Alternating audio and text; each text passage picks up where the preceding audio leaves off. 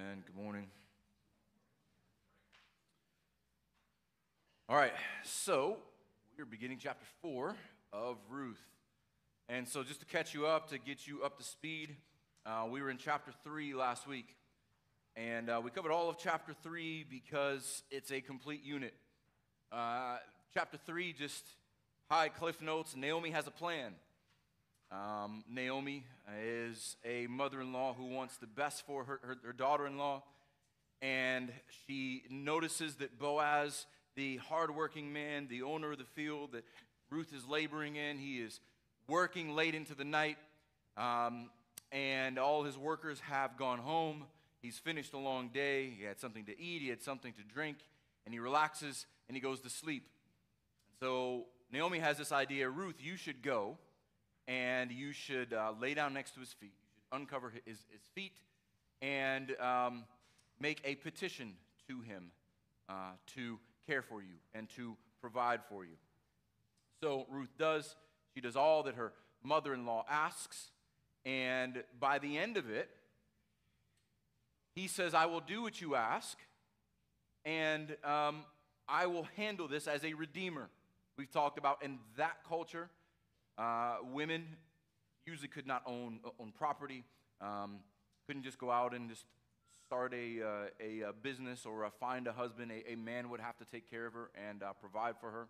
And so you would need a man. There's an obligation, there's a duty from a man within the family as a kinsman redeemer to care for one of his relatives' widows. And there was great concern for the Lord for widows and for people in that culture for widows. And so Boaz takes this duty seriously. And we end on verse 18, where it says, she replied, this is Naomi to Ruth, wait, my daughter, until you learn how this matter turns out, for the man will not rest, but will settle the matter today. The very next morning, Ruth goes back home. He goes into the city. So chapter 3 is a beautiful picture of godly manhood and womanhood, but there does have to be a disclaimer for young men and women. This is not a dating strategy. If you've ever heard this in a sermon, that this is something you should do not do it. The elders do not recommend it. This is descriptive. It describes something. It's not prescriptive. It doesn't tell you what you should do. This worked then, and it only worked for Ruth. This is a one-time occurrence, just so you know, ladies, don't get any ideas. All right. So now we're kind of making a bit of a transition in the book. Chapter 4, Ruth is always in view, but all the actions are taken by Boaz. At this point, the Redeemer will take it from here. The Redeemer takes charge. Boaz sets the tone for the rest of the book. And so in that, men, we have a lot to learn from Boaz. We have a lot to learn from a godly man who is well-rounded. We've seen so far in the book that he's successful, he's worthy, he's highly regarded publicly. We also know of his character. Privately, he is hardworking when no one's watching. He shows concern for the workers in his field. He cares for the widow. And now we're going to see an addition here. We're going to see that this other element of him that really resonates with me. He is a shrewd negotiator.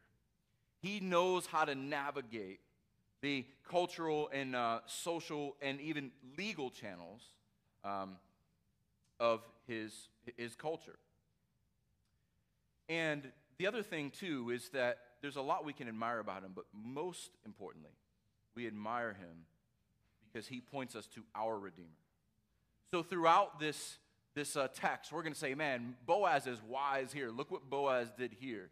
But I want you to be thinking, how much more great is our Redeemer? How much more wise and loving and caring is our Redeemer? Boaz cares for the widow because our Redeemer, our God, cares for the widow and the sojourner and the orphan and the poor and the broken and the destitute. So for all of us, this gives us many things to think about, and it should be a hopeful book as well as a hopeful passage. And I also want you to keep in mind, we're kind of thinking about this in several layers this morning. So at the same time that Boaz goes down to the gate, Ruth is sitting home. Remember verse 18 of chapter 3. Naomi says, "Wait, my daughter, until you learn how the matter turns out." While all this is going on, Ruth is sitting home, and you can just put yourself in her mind. Will he really do what he promised?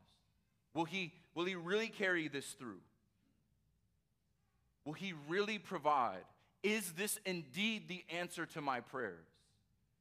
Imagine the anxiety and the anticipation. And think, how many times have we been in that same position with the Lord? How many times has the Lord reminded us that we are to be still and know that he is God? Sit and wait and trust him patiently.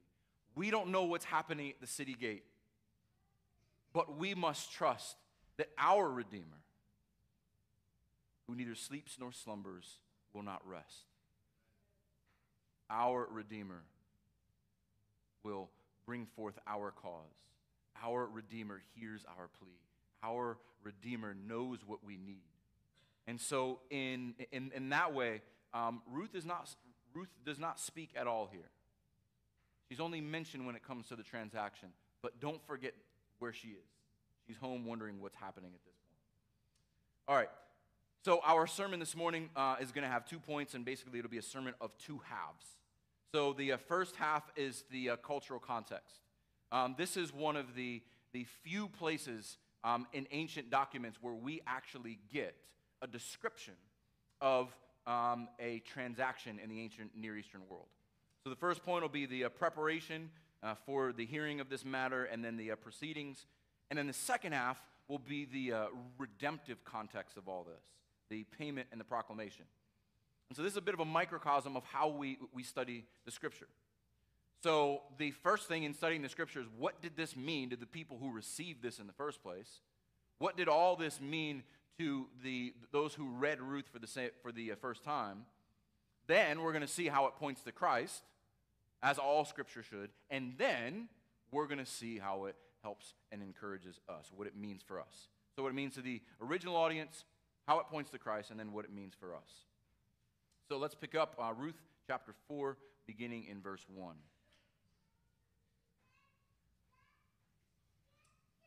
Now Boaz had gone up to the gate and sat down there. And behold, the Redeemer of whom Boaz had spoken came by. So Boaz said, "Turn aside, friend, sit down here." And he turned aside and sat down. And he took 10 men of the elders of the city and said, "Sit down here." And so they sat down.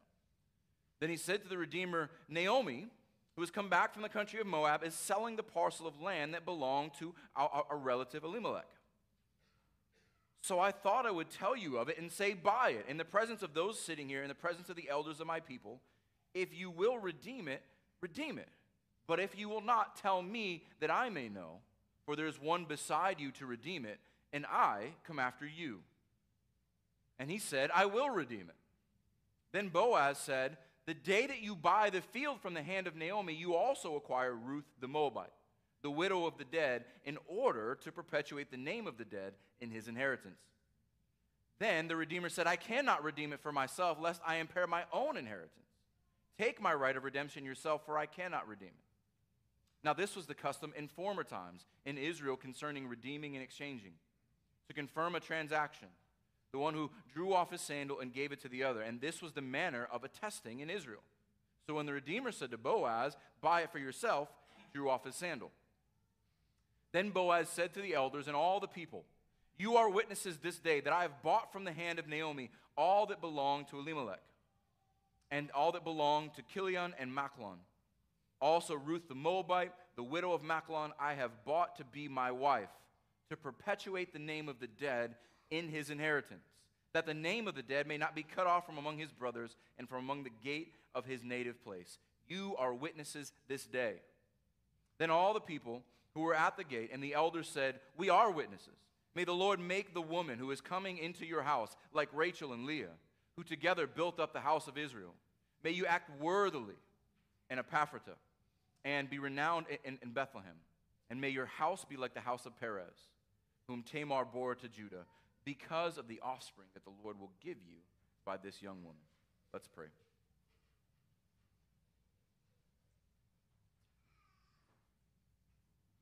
Lord, we ask that you bless the preaching of your word this morning. That as you spoke through your holy prophets and apostles to inspire the scriptures, that you would speak through your servant this morning. That your word that is living and active would not come back void. That your Spirit, who indwells the hearts of your people, who convicts the heart of the lost and the rebel, would remind us of your word, would remind us of the person and work of Christ, would comfort us in our affliction, would give us hope in our discouragement, would give us peace in the difficulties of the world. And we praise you that every week we get to come together and open your word and see that you are a God who loves, who saves, who redeems a people who are far off. We're reminded, particularly at this time of year, that you are not just a distant God, but the Word that became flesh. It walked among us. The Word that is the fulfillment of everything we will read this morning and everything we will ever read in your Word. It came to fulfill the law, the prophets, and the Psalms. He would suffer and die and rise again, that his people would have life everlasting in him. And it is by faith that we have this life. Lord, we praise you for this new life. We ask this morning that the believer would be encouraged, and that anyone who is in the sound of my voice, who does not have faith in the true Redeemer, your Spirit would work in their heart, that they would turn, they would repent of their sins, trust in Christ, so that we may rejoice when the angels of heaven, as a sinner, repents and lives in Christ. And it's in his name we pray. Amen. All right, so the very first words of chapter 4, these are transitionary words. Now Boaz. In the Hebrew, Boaz is right at the beginning of the sentence. Our attention is drawn to him. Now Boaz. This is Boaz's part of the story. He had gone up to the gate and he sat down there. Remember the end of chapter 3. Naomi said he will not rest. He will handle this matter today. This is how much of an honorable man he is. Ruth comes to him in the middle of the night. She sleeps at his feet. They wake up before it's bright enough for one person to recognize another. They go their separate ways. And he goes immediately down to the gate and sits. This man of integrity, it's not the third thing on his to-do list. She asked him to redeem her, and it's the first thing he does. That is a good lesson. When you are doing something, you are fulfilling what someone has asked. When you are a man of your word, you don't wait, you don't delay. I will do it first thing. And so he goes down to the gate of the city. And so we don't really understand this. We don't really have a parallel. So if you can figure, if you can picture the town square, the city hall, the courtroom, and social media all in one place, this is the gate of the city.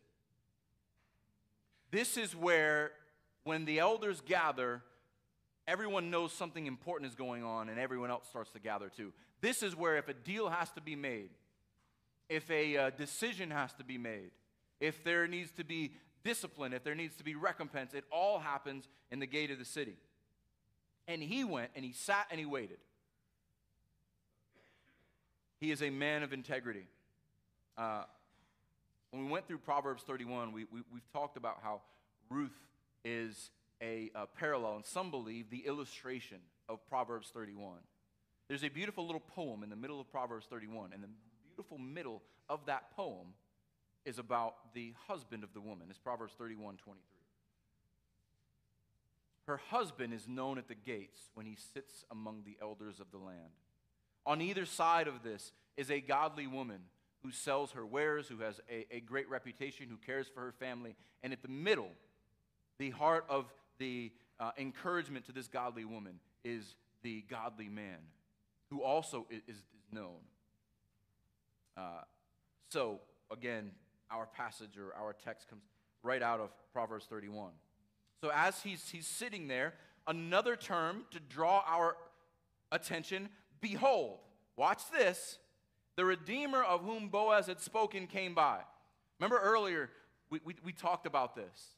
The perfect happenstance of Ruth to just land on, she just happens on Boaz's field, of all fields. Boaz goes to the gate early in the morning, and it just so happens, by pure coincidence, the first one to show up is the man of the hour, the Redeemer who is in first place before Boaz. It's almost like there is a divine hand that is moving. It's almost like there is a sovereign God who is moving chess pieces and placing them exactly where they need to be. And so he says to this man, turn aside, friend, sit down here. Now, we use the ESV. The ESV is way too generous here. This word for friend in the Hebrew, it designates a particular person who is undefined. What does that mean? It's kind of like Mr. So-and-so or whatever your name is. It's the equivalent of Boaz saying, hey, you, come here. His name is not mentioned. It's even got a little funny ring to it in Hebrew. In Hebrew, it is Poloni Almoni. Poloni Almoni, come here. And so it's interesting. So if this guy was in Star Trek, he'd be wearing a red shirt. And so it's interesting that in a book, and particularly a chapter, in this chapter there are so many names. And there's a great concern for a name being continued. But one of the main characters at the center of this whole drama does not have a name. Mr. So-and-so, Poloni Almoni, sits down. And this should tell us something. We're going to see in a moment. He is not meant to be remembered. All right, so that is the preparation. Everything's set up. And now in verse 3, verse 2, the elders come, they sit down. And so, beginning in verse 3, now we get to the proceedings. So Boaz, Mr. So-and-so, and all the elders sit down in the hearing. The court is now in session. Here's what Boaz says. All right, here's the matter at hand. He says to the Redeemer, he speaks to this man directly in the view of everyone else. Naomi, who has come back from the country of Moab, is selling the parcel of land that belonged to our relative Elimelech. Now, we don't know the whole story here. This is the first we're hearing of this land. There's a lot of speculation about this. But maybe, probably, when they went to Moab, they leased or sold the land, allowed people to work it, and but in those days, you could sell someone land for a time, so you could come back and redeem it. So that's probably what would happen. But what you need to know here is that he is our relative. He is speaking to this man who is first in line to be Redeemer, and he's telling him of his family duty. He is reminding him that we now have a widow who happens to have a piece of property. She needs some help.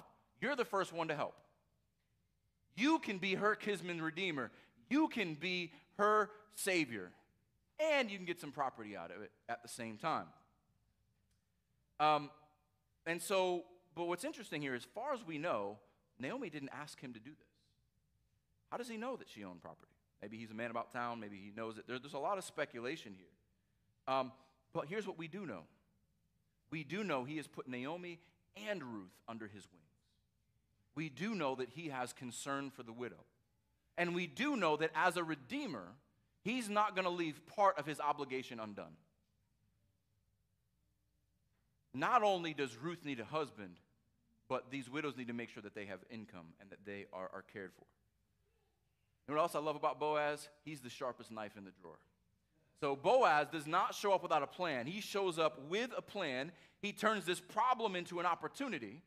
He says, okay, she makes a marriage proposal to me, so how can I keep this woman and her mother-in-law, who is the widow of my kinsman, and their land all together?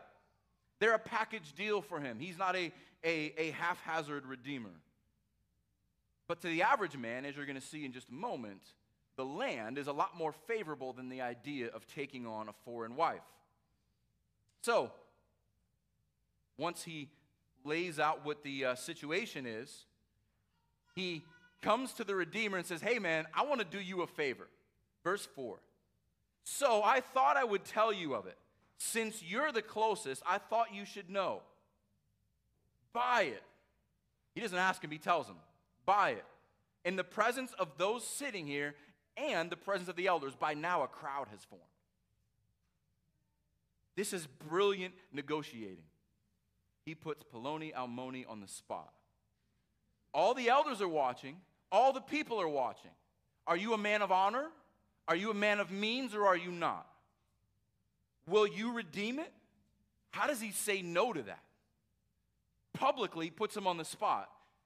And so he lays the bait out right in front of him.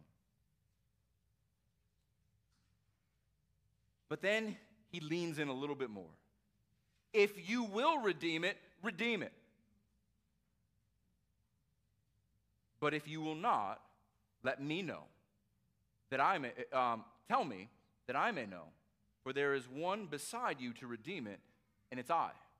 I come after you. If you won't do it, if you won't step up and be honorable, he brings the challenge up an opt. If you won't be a man and take care of your duty, I will.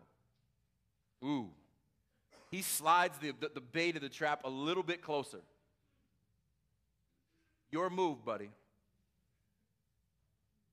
And so, of course, what else is he going to say? I will redeem it.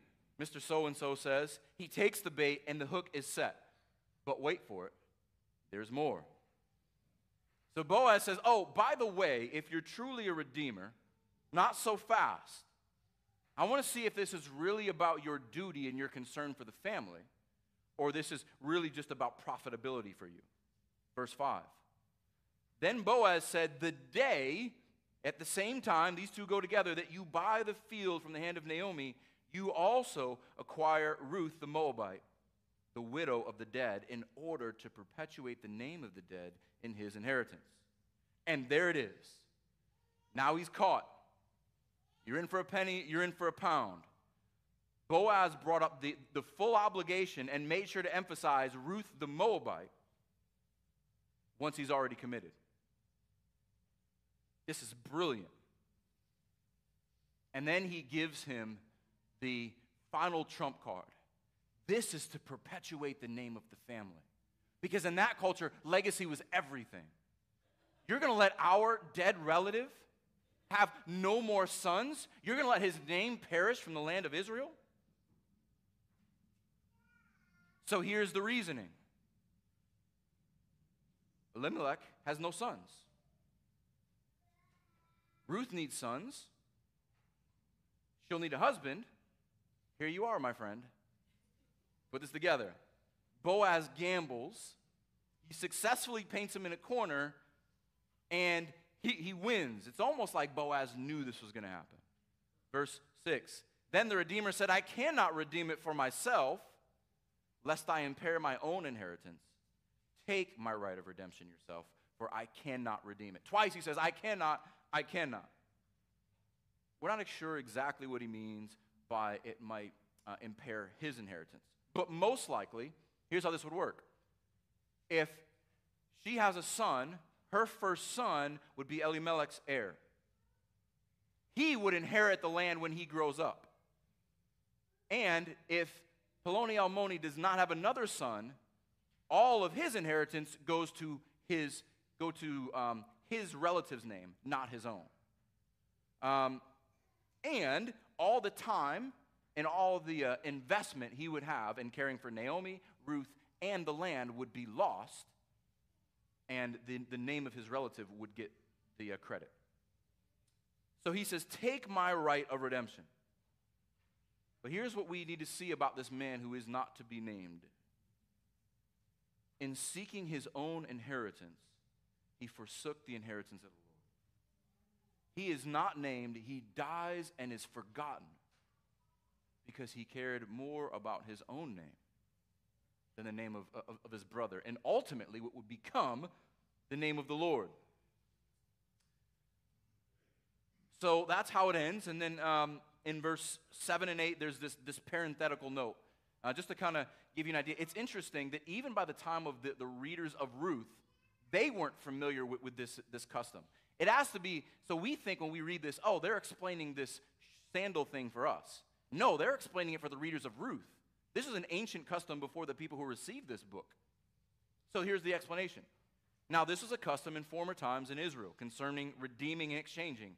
To confirm a transaction, the one drew off his sandal and handed it to the other, and this was the manner of attesting in Israel. So when the Redeemer said to Boaz, buy it for yourself, he drew off his sandal. Aren't you guys glad we graduated to handshakes? That makes it official. Here's my shoe. I mean, imagine that. Like, I'm glad we moved on to handshakes because we live in Florida. I have seen some nasty sandals. And we have showers and we have Walmart. You could buy new ones. There, imagine how dirty and grimy their feet and how those dirty and those sandals are. But real quick in this, I want you to turn to Deuteronomy 25. Because this whole thing sounds kind of weird, but we've looked at Deuteronomy 25 a couple times so far. And if you don't know where Deuteronomy is, just go a couple books to your left. The big book right before Joshua. We've read this a couple times, but I want to put all this together. Because here's the principle and the practice that Boaz is drawing on. Deuteronomy 25, verse 5. If brothers dwell together, close family here, the one of them dies and has no son, the wife of the dead man shall not be married outside the family to a stranger, kinsman redeemer.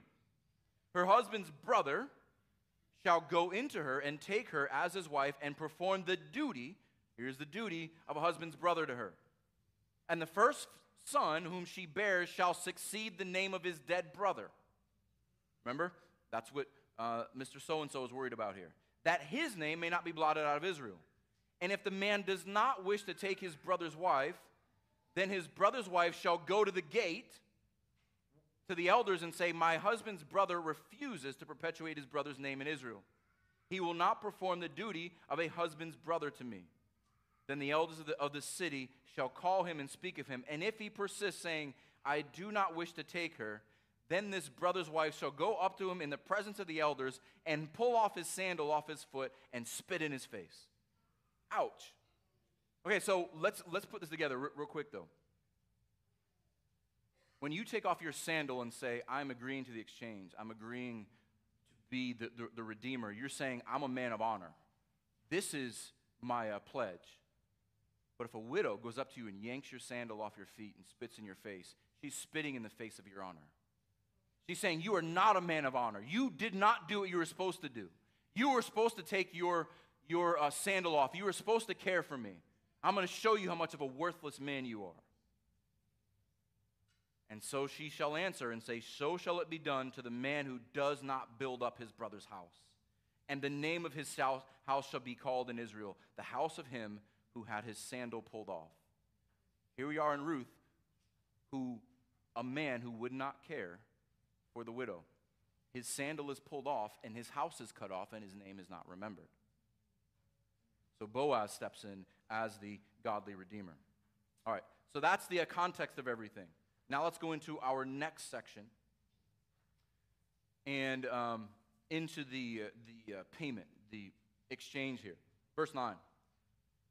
Then Boaz said to the elders and all the people, you are my witnesses this day that I have bought. We don't even know if money changed hands, but this is certainly a purchase. It's a responsibility. From the hand of Naomi, in those days, women couldn't really even own property, so it was probably entrusted to her, but it belonged to our brother Elimelech, and all that belonged to Chilion, his son, and Machlon, his other son.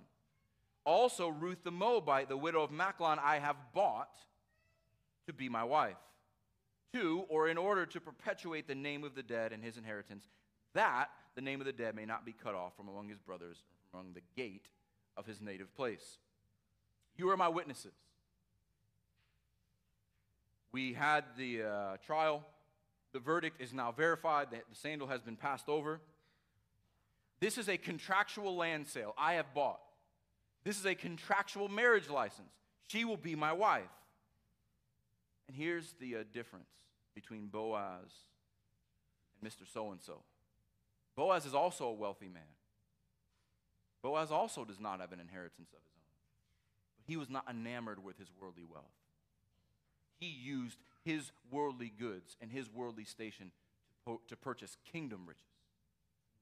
And he didn't hesitate, because these women were more important. It was more important that he cared for them than he cared for even his own name. And so in doing, here's how this points to Christ. From the very beginning, God has promised that he will make for himself a nation. And a nation consists of two things. Anyone remember what he promised to Abraham in the first covenant? I will make you the father of many nations, offspring, seed. I will bring you into a land that you will possess. A nation, a kingdom, always consists of a people and a place. When God is now redeeming a people, it's not a coincidence that Boaz redeems both a people and a place. Because full inheritance and full redemption always includes the people and the place for the people to live. This is just like Moses. When Moses, who is a redeemer of his people, brings them out of Egypt, the place they weren't supposed to be in, he brings the people with the whole goal of going to Canaan, the promised land. This is similar to our message in Isaiah 54 that we read earlier. He is treating a people who've been cast off, barrenless. He's preparing a tent for them. He's preparing a place. He is redeeming them. This is also a message, a little book called Hosea, where God sends Hosea to redeem, to actually pay for a woman who is his wife, who prostitutes herself again and again. And the Lord uses this picture of this Redeemer, of a people and a place in Hosea. Let's turn to Hosea chapter 2.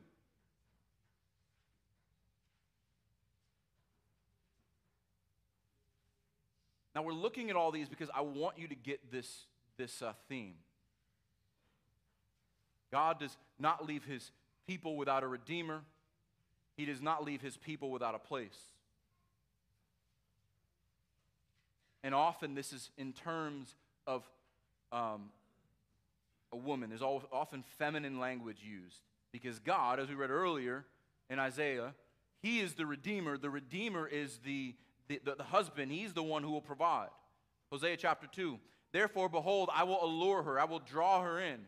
I will bring her into the wilderness and speak tenderly to her. There I will give her vineyards and make a valley of Achor, which is trouble, a door of hope. And there she shall answer as in the days of her youth, as at the time when she came out of the land of Egypt. He is drawing on a future redemption that looks back to the redemption that happened out of Egypt.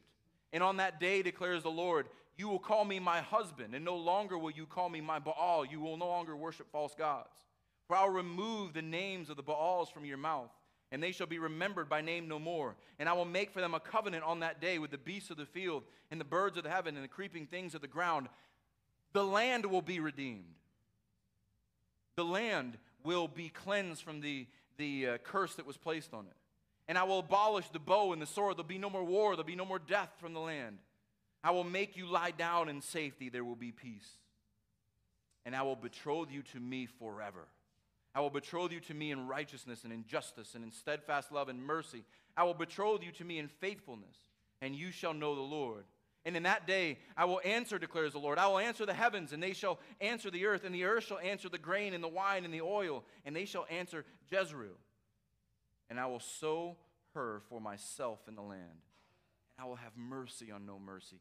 And I will say to not my people, you are my people. And he shall say, you are my God. That is our God. Our God is the one who redeems the widow and the orphan. And Ruth is a perfect picture of this. A woman who has no place, no family name. She needs a redeemer. It points us to the greater Redeemer because, like Boaz, how much more with our Redeemer? Our Redeemer agrees to purchase not just one woman as a bride, but an entire people as a bride from every tongue, tribe, and nation. And he doesn't pick the best of the best. He picks the widows, the orphans, the sojourners, the leftovers, the poor, the broken, so that he receives the glory.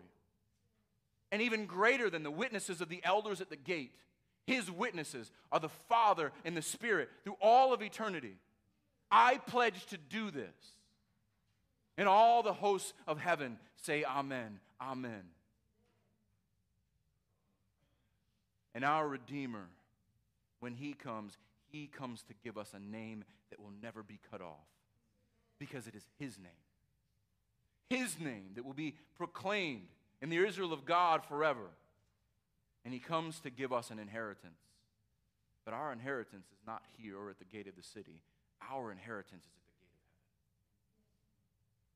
heaven. He came from heaven to bring us back to heaven.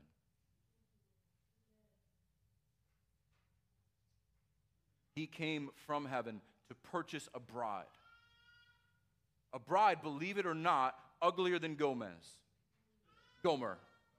Yes, definitely uglier than Gomez. Sometimes those Freudian slips just work well. But like Hosea, he draws in a people who are unlovely and unlovable. This was sealed not just with a sandal, but with his blood. The cost was his very life. He first went to the elders of the gate. He first went to the elders of Israel. He told them what he came for. The elders did not respect him. They did not welcome him. They hated him. They killed him. And they took him outside of the gate, outside of the city, to murder him. Yet, at his victorious resurrection, it was witnessed by hundreds. And it is being witnessed by millions throughout the ages. Every time we speak of our Savior and our resurrection, we speak of our Redeemer, who was cast out of the city, but reigns in the gates of heaven. Our Redeemer, he purchased a people like Boaz, but he also will redeem our land. Remember the promises from Hosea. Because the curse didn't just affect us. It affects the very ground we walk on. These two promises always eluded Abraham of a land and a seed. He toiled as a sojourner on a land that was not his own. Let's look at Hebrews 11.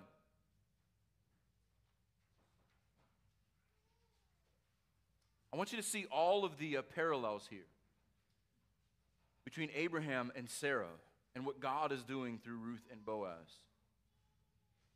Hebrews 11, verse 8. By faith, Abraham obeyed when he was called to go out to a place, like Ruth, that he was to receive an inheritance. And he went out not knowing where he was going. Ruth didn't know where she was going to live when she went.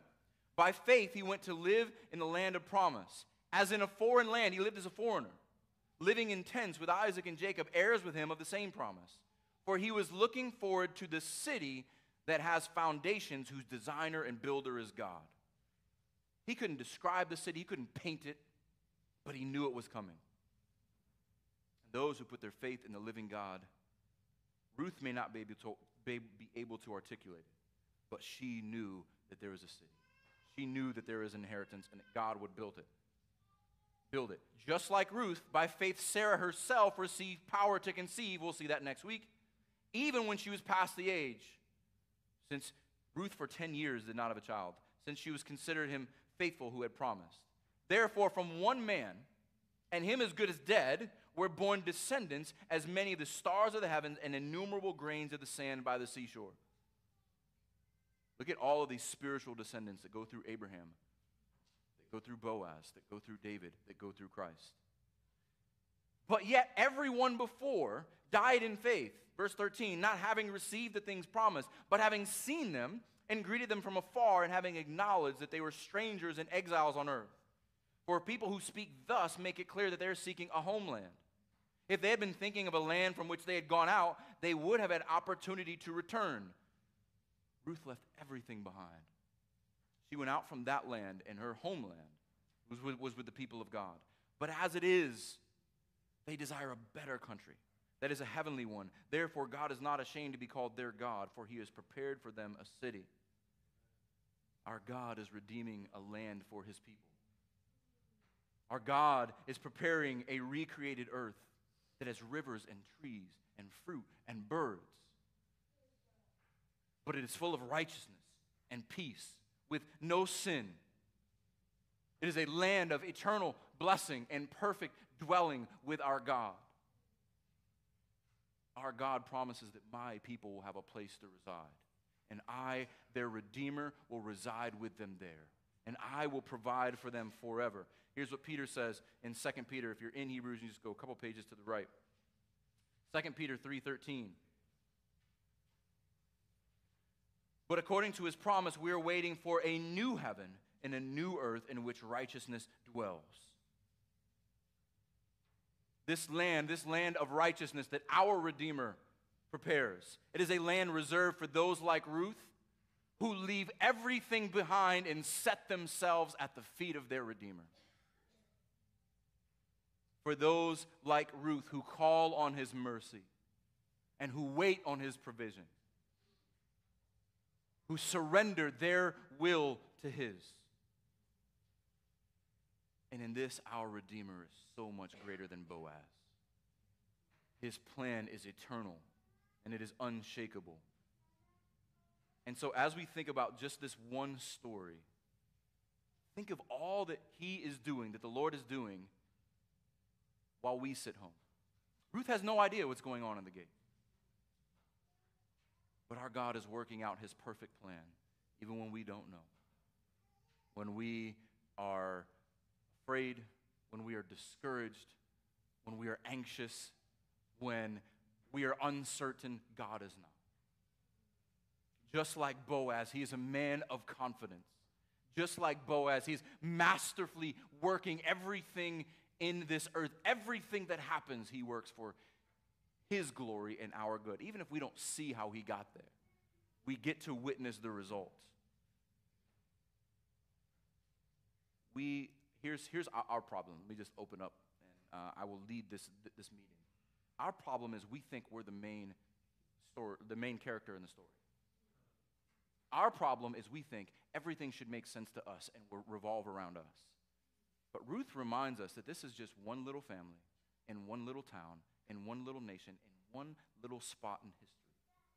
But God works that and all other things to his glory.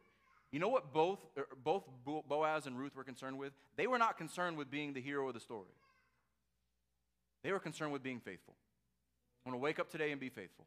I'm going to wake up today and honor the Lord. And God used them in an incredible way. And it's the same for us. Our God will take care of the people. Our God will take care of the place. Our God will provide for us. Our job is to be faithful. Both of them kept his word. Both of them cared for those he cares for. It's that simple. And the Lord provided for the rest. And so, now when we get to our final section, it shouldn't be so much of a surprise that this is a big celebration. There comes this proclamation by everyone who witnesses it. Going back to Ruth, verse 11. Then all the people who were at the gate and the elders said, "We are witnesses." It's amazing that these people unknowingly end up proclaiming this inspired prophetic blessing on Boaz and his lineage. I want to break this down. There's a lot here. We are witnesses. May the Lord make the woman who is coming into your house like Rachel and Leah. If you know your Bible history, who are Rachel and Leah? They're the mothers of the 12 tribes of Israel. May this Moab woman be like the mothers of the sons of Jacob? You mean our entire nation came from these two women? May she be like her? That's crazy talk. But little did they know that one who would come from her would build an entire nation, a spiritual house of Israel through 12 apostles, and who would have a lineage that is greater than all of the lineage of Rachel and Leah combined, just through one house. Also, he goes on, the people go on to say here, may you act worthily in Ephratah, and be renowned in Bethlehem. So the word for worthy here, the word that's come up several times, chayil. May you act excellently. Boaz, you are an excellent man. You are a worthy man. You are a notable man. Ruth is a worthy, excellent woman. May you both act worthily in Ephratah and in Bethlehem. So here's the difference between the two. There's a lot of carryover. So Ephratah is the region and the name of the particular clan within Judah. This is Elimelech's family name, but it's also where they resided is in Bethlehem. So basically, will you be a man of honor among your people in the place and in your particular city? This is a familial and a civil blessing. And it also speaks prophetically. Because this little formula, Bethlehem of Ephratah, comes up in Micah chapter 5. Let's look at that on the screen. Micah chapter 5, another one of the minor prophets. This is particularly important for this time of year. Micah chapter 5, verse 2. But you, O Bethlehem, Ephratah, who are too little to be among the clans of Judah. You're so small and insignificant, you don't even deserve to be part of the kingly line.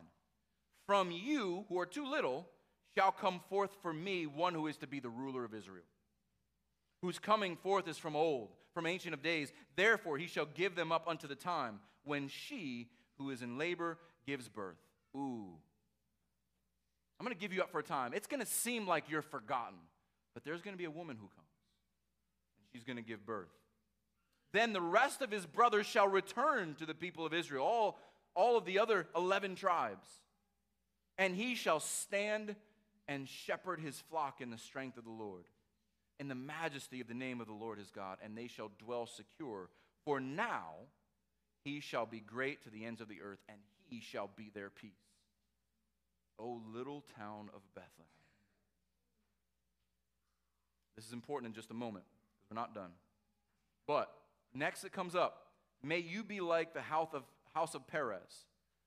Oh man. So Boaz has a direct line to Judah through Perez.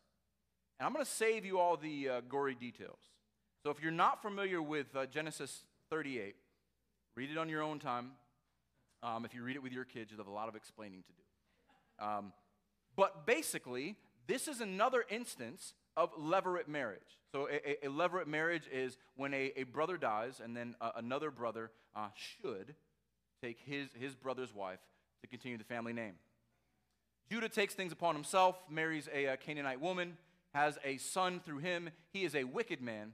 He dies, leaves a widow. His brother doesn't want to continue the family name, says he will, but he doesn't in a very scandalous way.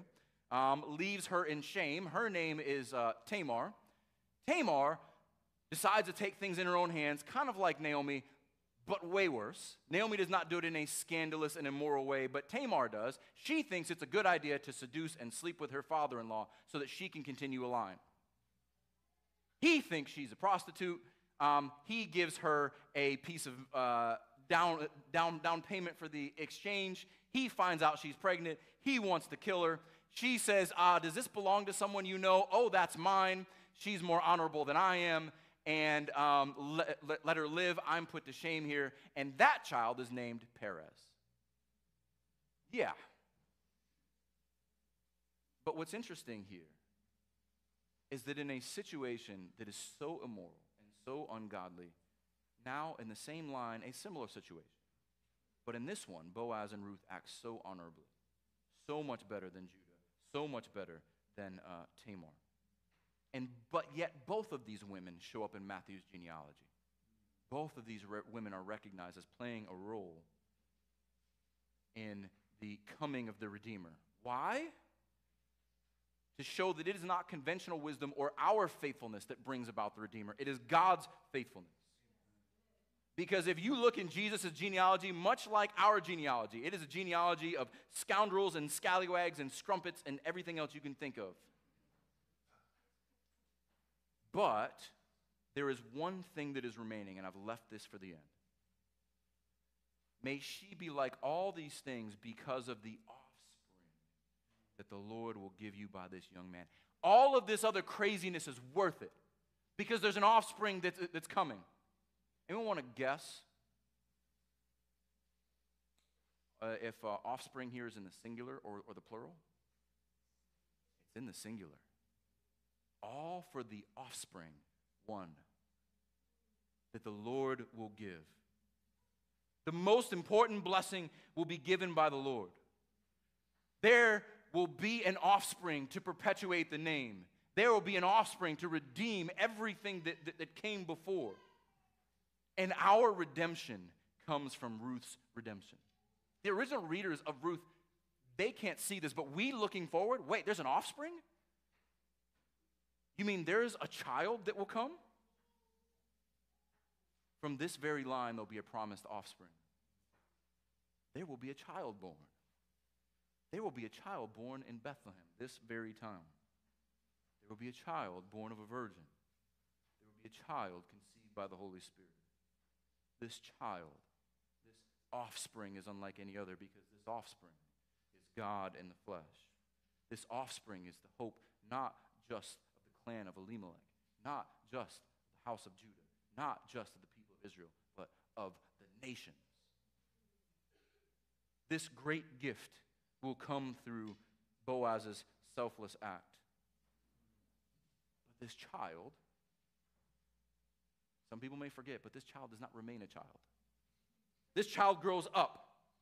He grows up to redeem a people from their sins. He grows up to be the purchaser of the people and the place that we talked about earlier.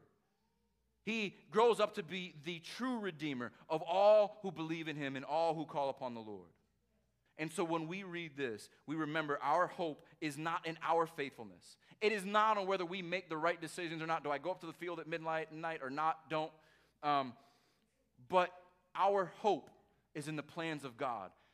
Because even when we can't see what's going on, this is so small and so significant. There is a promise even there, and offspring is coming. Isn't our God amazing? Our hope is not in our plans or even our understanding. Our hope is in our Redeemer. Our hope is in the child who came as Emmanuel, God with us. This little book provides so much hope and promise. So I just want you to think about this. Meditate on these words as we approach the Lord's table. This book reminds us that even when it feels like nothing is happening, even when it feels like this is confusing, God is never going to answer my prayers, things are never going to work out, God is always working. Brothers and sisters, we know how often we must wait on the Lord. We know how often, like Ruth, we've probably wondered, will he really provide? Will he leave me alone? Will he ever come back for me? Will he ever answer me? We've all been there. This is why we live by faith and not by sight. Naomi was confident that Boaz will not rest, that he would settle the matter. How much more confident are we in our God who does not rest, who never sleeps, who never slumbers? How much more confident should we be in a God who always keeps his promises? It may seem like it takes too long, but his timing is always perfect, especially when we already know our Redeemer, especially when we know the price has already been paid, especially when we know we have been sealed and protected in him. Brothers and sisters, this is a small glimpse of how loving and kind our Redeemer is to us, and what we look forward to in being united to him.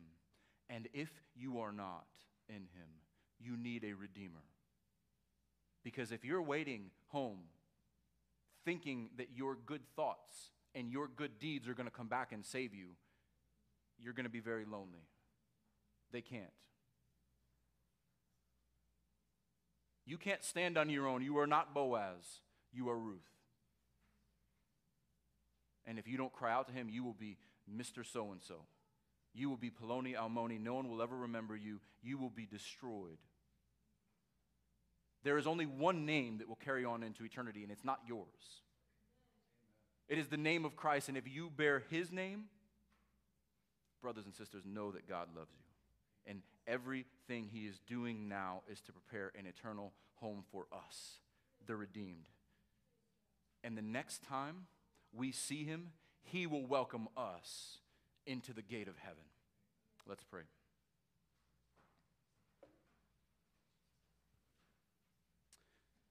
Heavenly Father, we love you, we praise you, we need you. We thank you that you are not only just our maker, but our husband. That through Christ, our Redeemer, we are your sons. We have a name. We have an inheritance. We have a place to call our own, and praise God, it is not this place. Lord, we look forward to that place. The time where we will be in your presence, a land flowing with milk and honey and peace and righteousness, without war, without hunger, without pain, without death. But Lord, we wait in anticipation because we know you are still drawing that people. We pray for our lost brothers and sisters, the sheep who have not yet been drawn back into the fold. Lord, would you use us to be ministers of this reconciliation, to have the name of our Redeemer and this redemption on our lips, that the world would know the good news that we know. I know that my Redeemer lives. He is not just a child, but he is a reigning king. He is our hope. He is our redemption. He is our life everlasting, and it's in his name we pray. Amen.